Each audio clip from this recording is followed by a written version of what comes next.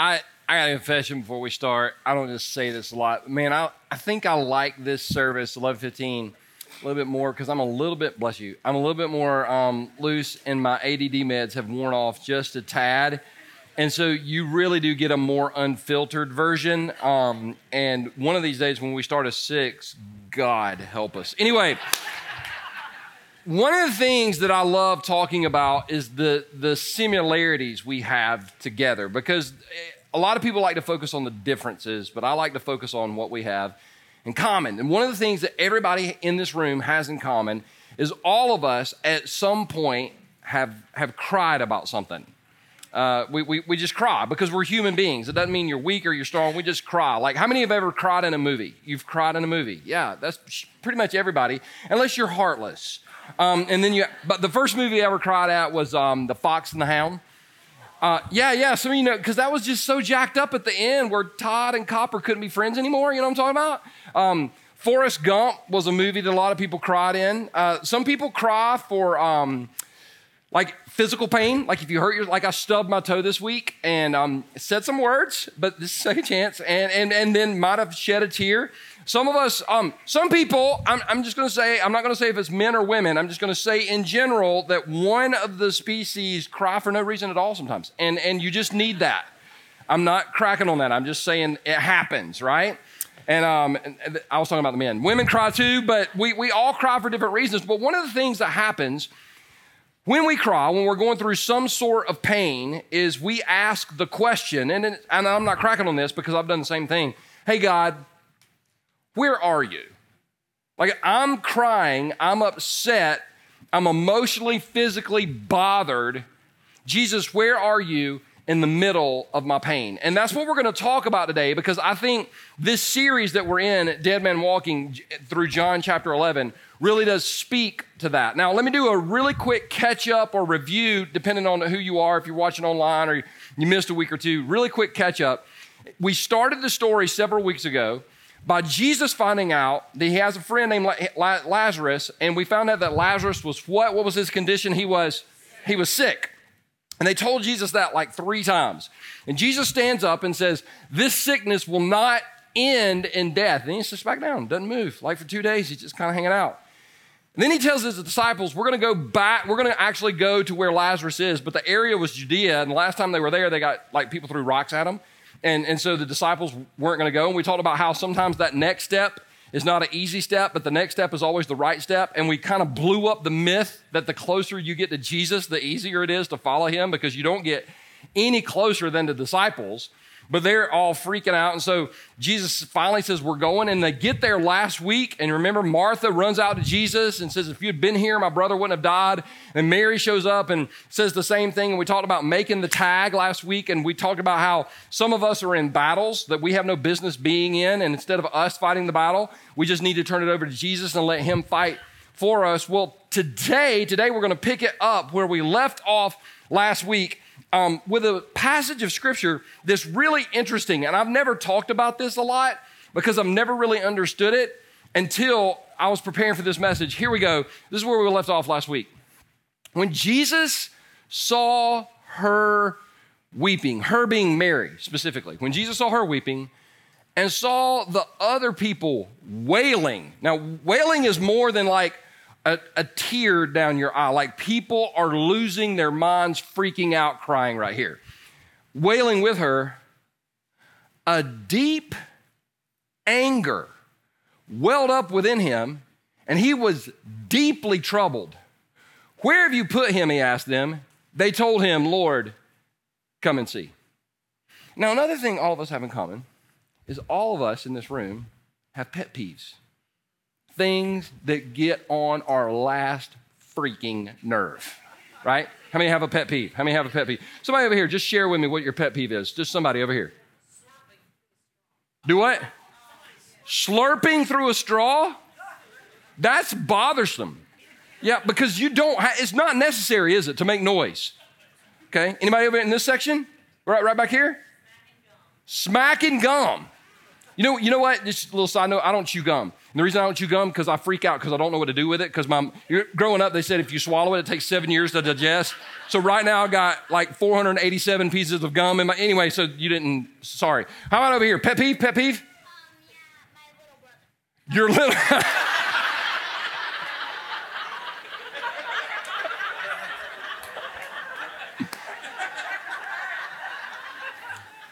That's good, man. I have nothing for you, dude. I've got no advice, but how old is he? He's 2? Yeah, 2-year-olds, man. That was awesome. You can't plan it. All of us though have pet peeves. All of us have pet peeves, whether it's traffic, whether it's people smacking gum or slipping through a straw, whatever. But right here, we're looking, Jesus is obviously bothered.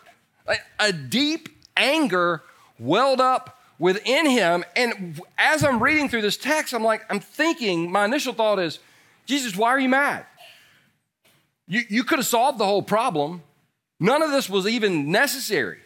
If you'd have just done something when you found out about it, then Lazarus wouldn't have even died. And so why are you mad? And then why are you deeply troubled? And it wasn't until this week, after having a discussion with a friend, that I finally realized the reason Jesus was angry and deeply troubled, the reason Jesus was feeling these emotions is because of his compassion. Jesus really does feel what we feel. So when we go through hurt, Jesus knows what that feels like. When we go through pain, Jesus knows what that feels like. When we go through stress, Jesus knows what that feels like because he was fully God, but he was fully man. The big point of this right here is no one in this room has ever suffered alone. One of the biggest myths that exist in Christianity is if you'll just accept Christ and read your Bible and pray and do about 400 other things, that life will never go bad. And I'm telling you, sometimes as a Christian, life absolutely sucks. There's no other way you can say it, but at the end of the day, one of the best things about being a Christian is even though we have to suffer sometimes, we never suffer alone. If you've gone through betrayal, Jesus knows what it's like to be betrayed. If you've gone through abandonment, Jesus knows what it's like to be abandoned. If you've gone through hurt, Jesus knows what it's like to go through hurt. So as a follower of Christ, I'm super thankful that I've never been alone in the middle of my pain. Now, one of the top questions, and I've had this question too, is if Jesus is so bothered by pain, then why doesn't he just eliminate all evil and suffering? Well, two answers to that question. One day he will. One day all evil and suffering will be gone. But if Jesus were to decide to wipe it out at 12 o'clock today, none of us would be here at 12:01. Because now, some of you are like, well, I wouldn't call myself evil. yeah, but I'll ask your spouse, and then they'll tell me the truth. Or your big brother. I'll ask somebody, and they'll tell me the truth about if you're evil or not. Nobody here is struggling with, you know what, my biggest struggle with, I was so perfect this week. I don't know how I became so perfect. Oh my God, please help me to stop being perfect. All of us have struggled with something in our lives. And so the reason Jesus doesn't wipe out all evil and suffering is because of his care and his compassion for us. So if you're in this room and you're in the middle of a season of suffering, what breaks your heart also breaks the heart of God. You've never suffered alone. But this verse right here leads to one of the most confusing, misquoted, and also the shortest verse in the entire Bible. John 11:35, in case you're ever on Jeopardy, says, "Then Jesus wept." I heard a guy one time say that this verse is proof that it's okay to cry at funerals, because Jesus cried at his friend's funeral, so it's okay for you to cry at your friend's funeral. I think that might be honestly, it's one of the dumbest things I ever heard. Let's be honest with you. Because it's okay to cry at a funeral because you're a human being. I mean, that's why it's okay to cry. It has nothing to do with whether or not Jesus cried. But something else is going on here. Because did Jesus know what he was about to do, yes or no? So why would he cry over a death that he knew he was about to put an end to? There has to be some, for example, I don't know if y'all know this. This might be brand new news, but this past year, Clemson won the national championship. I don't know if y'all know that or not. And they beat Alabama, beat them bad, like really bad. It was great. 44-16. So let's say that I was at your house and I watched the game with you. Like we were watching the game at your house together and we were celebrating, we were high-fiving and being really excited. And I was drinking water. Remember that, water on the rocks, but I was still drinking water. I don't know what you were drinking. I was drinking water. We were celebrating. We were giving each other high fives. And after the game was over, we went and bought the national championship gear at like midnight or whatever. And we knew what had happened. We knew what had happened. And then today I got bored because I've got nothing to do except hang out with Chance. So I was like, I call you and I say, hey, why don't you come over to my house and me and you and Chance will watch a replay of the national championship game. And you're like, Pastor P, I'm in. So you come over and we're sitting on the couch. In the second quarter of that game, Alabama kicked a field goal. They went up 16-13. It'd be the last time they scored. But they went up 16-13. And let's say when that happened, like we're watching the game, we know what the end of the game is going to be. But when that happened, I just break down and start weeping in the floor. None of you look at me and go, this is a normal reaction. You're thinking, dude, what?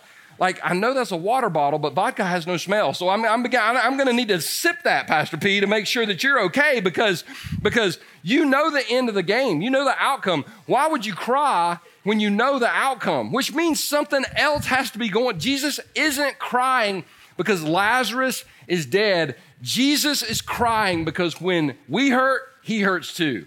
He can empathize with our pain because he's been there. We don't serve a distant deity that's off somewhere going, I hope you fools get it together sometime. We serve a God that goes, I know what you're going through. I've been there and you're not alone.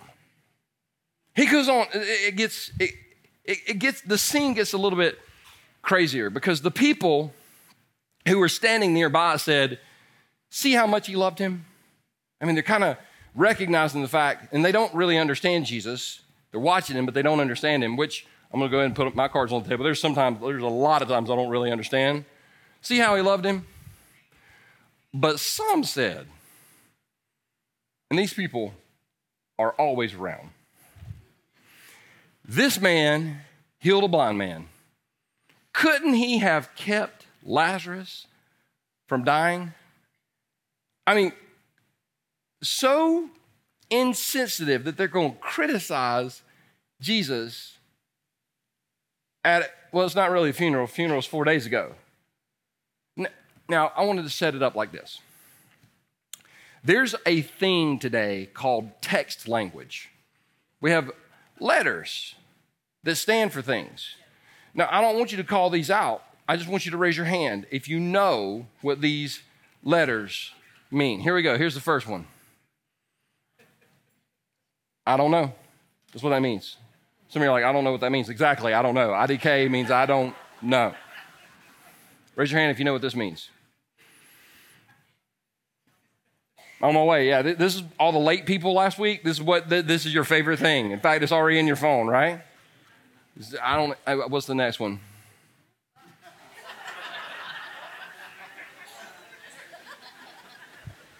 Where's the fun? That's what I mean is where's the fun? It's just, y'all thought, yeah, y'all, dirty-minded people. I can get y'all in the care room after. Okay, here we go. Last but not least is shaking my head. That's what it causes me to do. When I read that story about people taking shots at Jesus, it causes me to shake my head. And here's why. Because I know this in my own life, and I know this for a lot of us as well. When we go through pain, we always blame God, but when we're going through good times, sometimes we forget to thank him. Sometimes we forget because I was filling out an insurance form one time, and you kind of read through it, all the fine print, and it talks about how there's things called an act of God.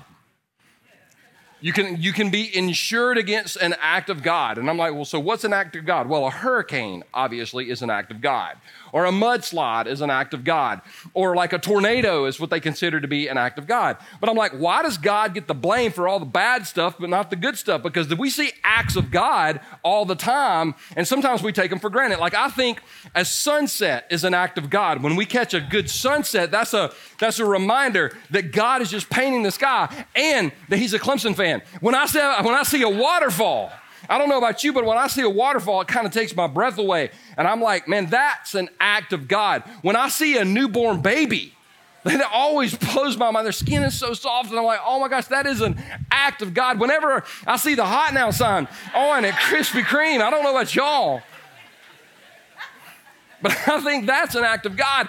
And what they're doing at the graveside is they're taking a shot at Jesus.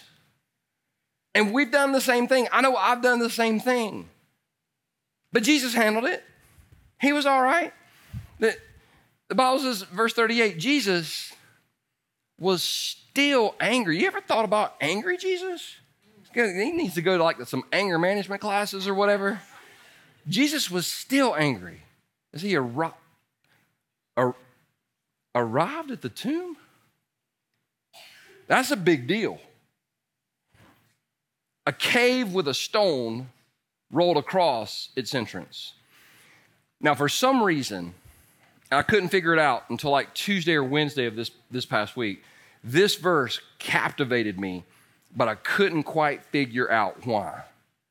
And it took me some time, but I finally figured it out. I'll set it up like this. There's certain places that I'm just not going to go. And I'm not going to go there because I don't want to. And I don't have to. People are like, oh, you have to. I'm like, I'm 48. I don't have to do anything, all right? You can't make me.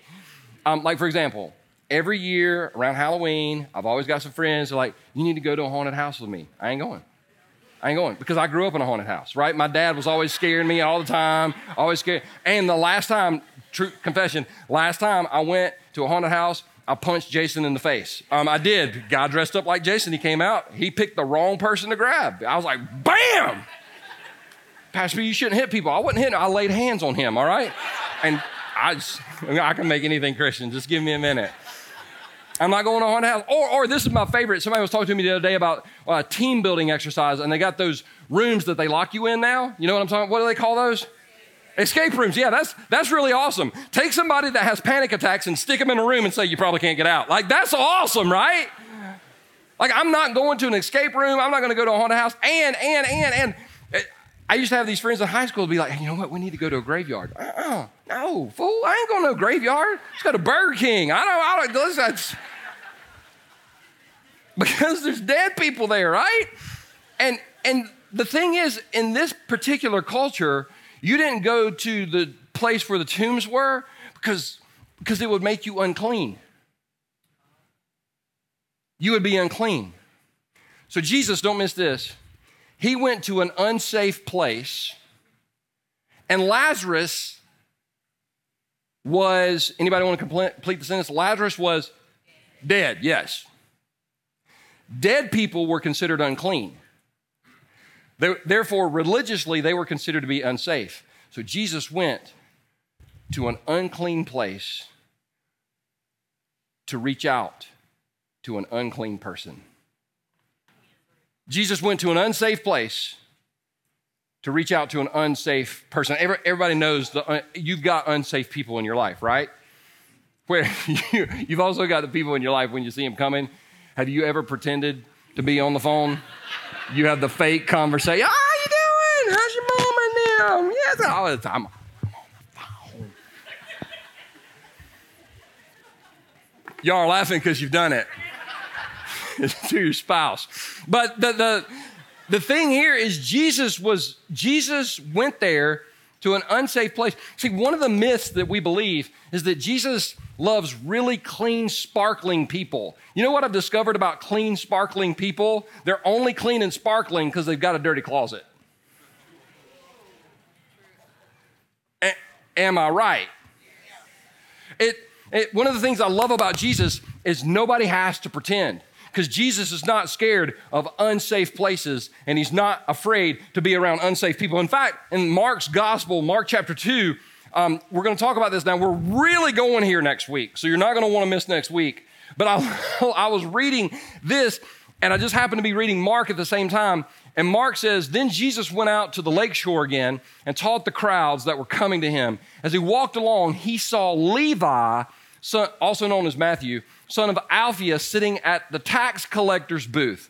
Follow me and be my disciple, Jesus said to him. So Levi got up and followed him. Now I want to pause real quick and say this. Tax collector in Jewish society 2,000 years ago was the bottom of the moral ladder. You couldn't get any lower than a tax collector. These people were scum of the earth. People absolutely detested them. And Jesus walked up to him while he's collecting taxes and goes, I want you to follow me. Jesus didn't say, clean up and follow me. Jesus said, follow me and you'll eventually become the person you need to be. That's the attitude of Jesus. Now, it gets better. It gets better. It gets better. Watch this. Watch this. Later, Levi invited Jesus and his disciples to his home as dinner guests. So he's like, I want you to come to my house and be my dinner guest. Are we going to have a Bible study, Matthew? No. It's going to be a little different than the Bible study, all right? Along with many tax collectors and other disreputable sinners, which I'm kind of wondering if there's a reputable sinner, but this is what Mark said, so we're going with it. Now watch this. There were many people of this kind among Jesus' followers. So Mark's telling us, and most historians believe Mark wrote his gospel because Peter kind of told him what to write down. They're saying that people that were jacked up and disreputable, those were the people that were hanging out with Jesus. I heard a guy much smarter than me say it like this one time. Jesus liked people that were nothing like him, and people that were nothing like him liked him. He goes on to say, but when the teachers of the religious law, they're always in the story, right? When the teachers of the religious law who were Pharisees saw him eating with tax collectors and other sinners, they asked his disciples, why does he eat with such scum? This is in the Bible. The people that knew the Bible, that worked real hard, that were morally clean, they were like, yeah, Jesus, you're hanging out with the wrong crowd. When Jesus heard this, he told them, healthy people don't need a doctor. Sick people do.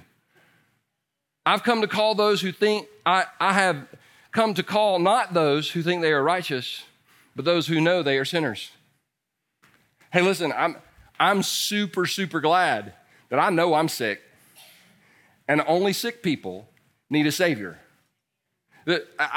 Some people say, if you're sick, you're unqualified to follow Jesus. I actually think you're not really qualified to follow Jesus until you understand how sick you really are. Until we're sick and we realize we need a Savior, we never actually follow him. Let me push down on this a little bit more. If Jesus were alive today and he had the choice to go to a bar or a Bible study, according to the pattern in Scripture, he picks the bar every time. Now, some of you are like looking around. I'm not giving you permission to go out and get sideways tonight, start cranking the nay-nay and take all your clothes off. Like you can't, that's not what he was doing. But in doing this right here, having dinner at Matthew's house, he was showing the world, you know what?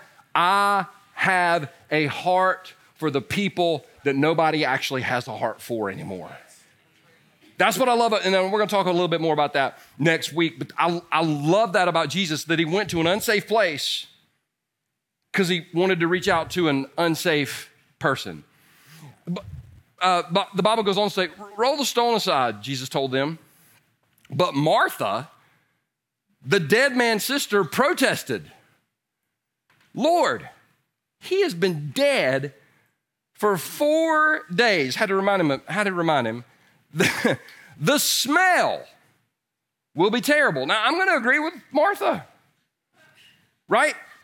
Body decomposing in the Middle East in the hot sun, even though it's in the tomb 4 days, nobody's like, they got that air freshener. Nobody wants that. And I don't care how much Febreze you put on that, you're not getting that smell gone anywhere.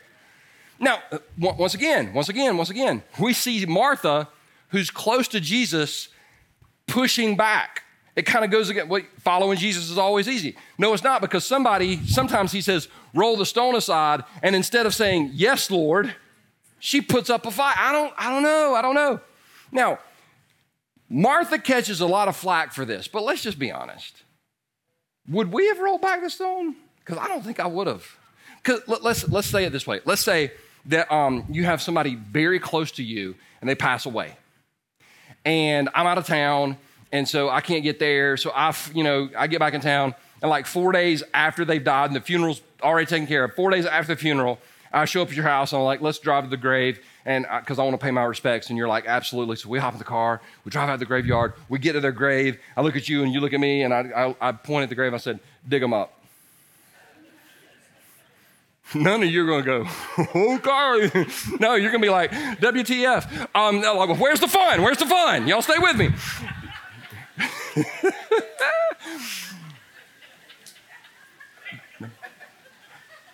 I'm not going to get that one back, am I? I'm not.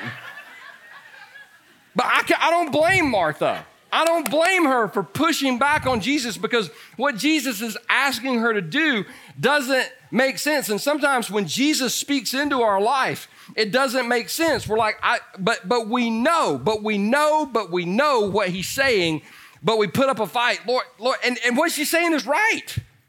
What Martha's saying makes sense. What Jesus is saying doesn't make sense. But at the end of the day, if his thoughts are higher than our thoughts and his ways are higher than our ways, then we've got to go with what he says. So John tells us, Jesus responded, didn't I tell you that you would see God's glory if you believe? The answer is no. If you read John 11, there's no record of Jesus saying this. So there's got to be something else going on. And we kind of talked about it last week, where Martha goes to Jesus and Jesus says, I am the resurrection and the life, and your brother will live again. Do you believe this? And Martha said, I believe you're the Messiah. Remember, she avoided the question, but you know what? That was enough. And for me, you know what stood out? Sometimes we may not believe that Jesus can solve our problem, but we still believe in Jesus, and that's enough. Sometimes we can be in the middle of a storm that is, and God, I don't know how this is going to work out, but I still believe in you, and that's enough. Jesus is like, didn't I tell you? I've told you I was going to take care of this. I told you I was going to take care of this. So they rolled the stone aside. Then Jesus looked up to heaven and said, Father, thank you for hearing me. You always hear me, but I said it out loud for the sake of all these people standing here, so they will believe you sent me. Now, Jesus does something here that's foundational to, I believe, him really working in our lives. He said, thank you. And thank you always causes a reaction. For example, it's a popular restaurant around here that's not open on Sundays. Not open on Sundays. Don't get mad at me. Don't get mad at me. Chick-fil-A. But the thing I love about Chick-fil-A is every time you tell somebody that works there, thank you, they always respond by saying, see, y'all knew that. My pleasure. So one time I was out of town. I didn't want to do this in Anderson, but I was out of town. And I was like, how many times can I get this guy to say, my pleasure? I don't know if you've ever had your phone recording. You got to be willing to get caught. That's all I can tell you. You got to be willing to get caught. I've deleted the video 18 times. I didn't do it in Anderson. I was like, thank you, my pleasure. Can I get some barbecue sauce? Thank you, my pleasure. Can I get a straw? Thank you, my pleasure. I'm not going to slurp through this. Thank you, my pleasure. 18 times, because it's just natural, right? People just respond. You know what happens when we begin to say thank you? It's not that God works anymore in our life. It's just that we're aware of him working. Because I'm going to be honest with y'all, I had a tough weekend. I had a tough weekend, but you know what? This morning I got up and I really did. I had to focus my mind. I was like, God, thank you. Thank you that I slept indoors last night, because I know a lot of people didn't get to sleep indoors last night. So thank you. Thank you, God, that I actually got to walk down here, because a lot of people are kind of, maybe they're physically challenged, they couldn't walk. And so, God, I want to thank you that I was able to walk. God, I want to thank you that I got food in my refrigerator, because I know people that don't have food in their refrigerator. So thank you. God, I want to thank you for my dog, my Chance, who didn't crap on the floor last night. God, thank you for that. No, that's a big deal. That's huge.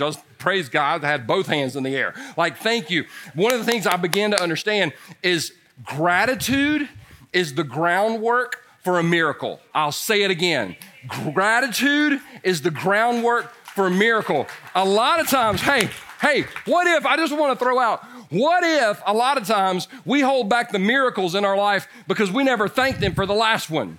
And when we build a sense of entitlement with the creator of the universe, so Jesus right here models, I love the fact Jesus says, thank you before the miracle even happened. So what if we walk through life, and I'm preaching to myself as much as I'm preaching to anybody right now, what if we walk through life with the attitude of gratitude, saying thank you instead of give me? Because thank you, at least with humans, gets us a lot further than give me. Thank you. Jesus said, thank you for hearing me. You always hear me. By the way, He always hears us. He always hears us. But I said it out loud for the sake of all these people standing around here criticizing me and cutting me down. And then He does this. He says, Lazarus, come out. Notice the exclamation point. So He yelled it. He yelled it. Now, if you're there in this moment, you roll your eyes. You do. I roll my eyes. But don't miss this.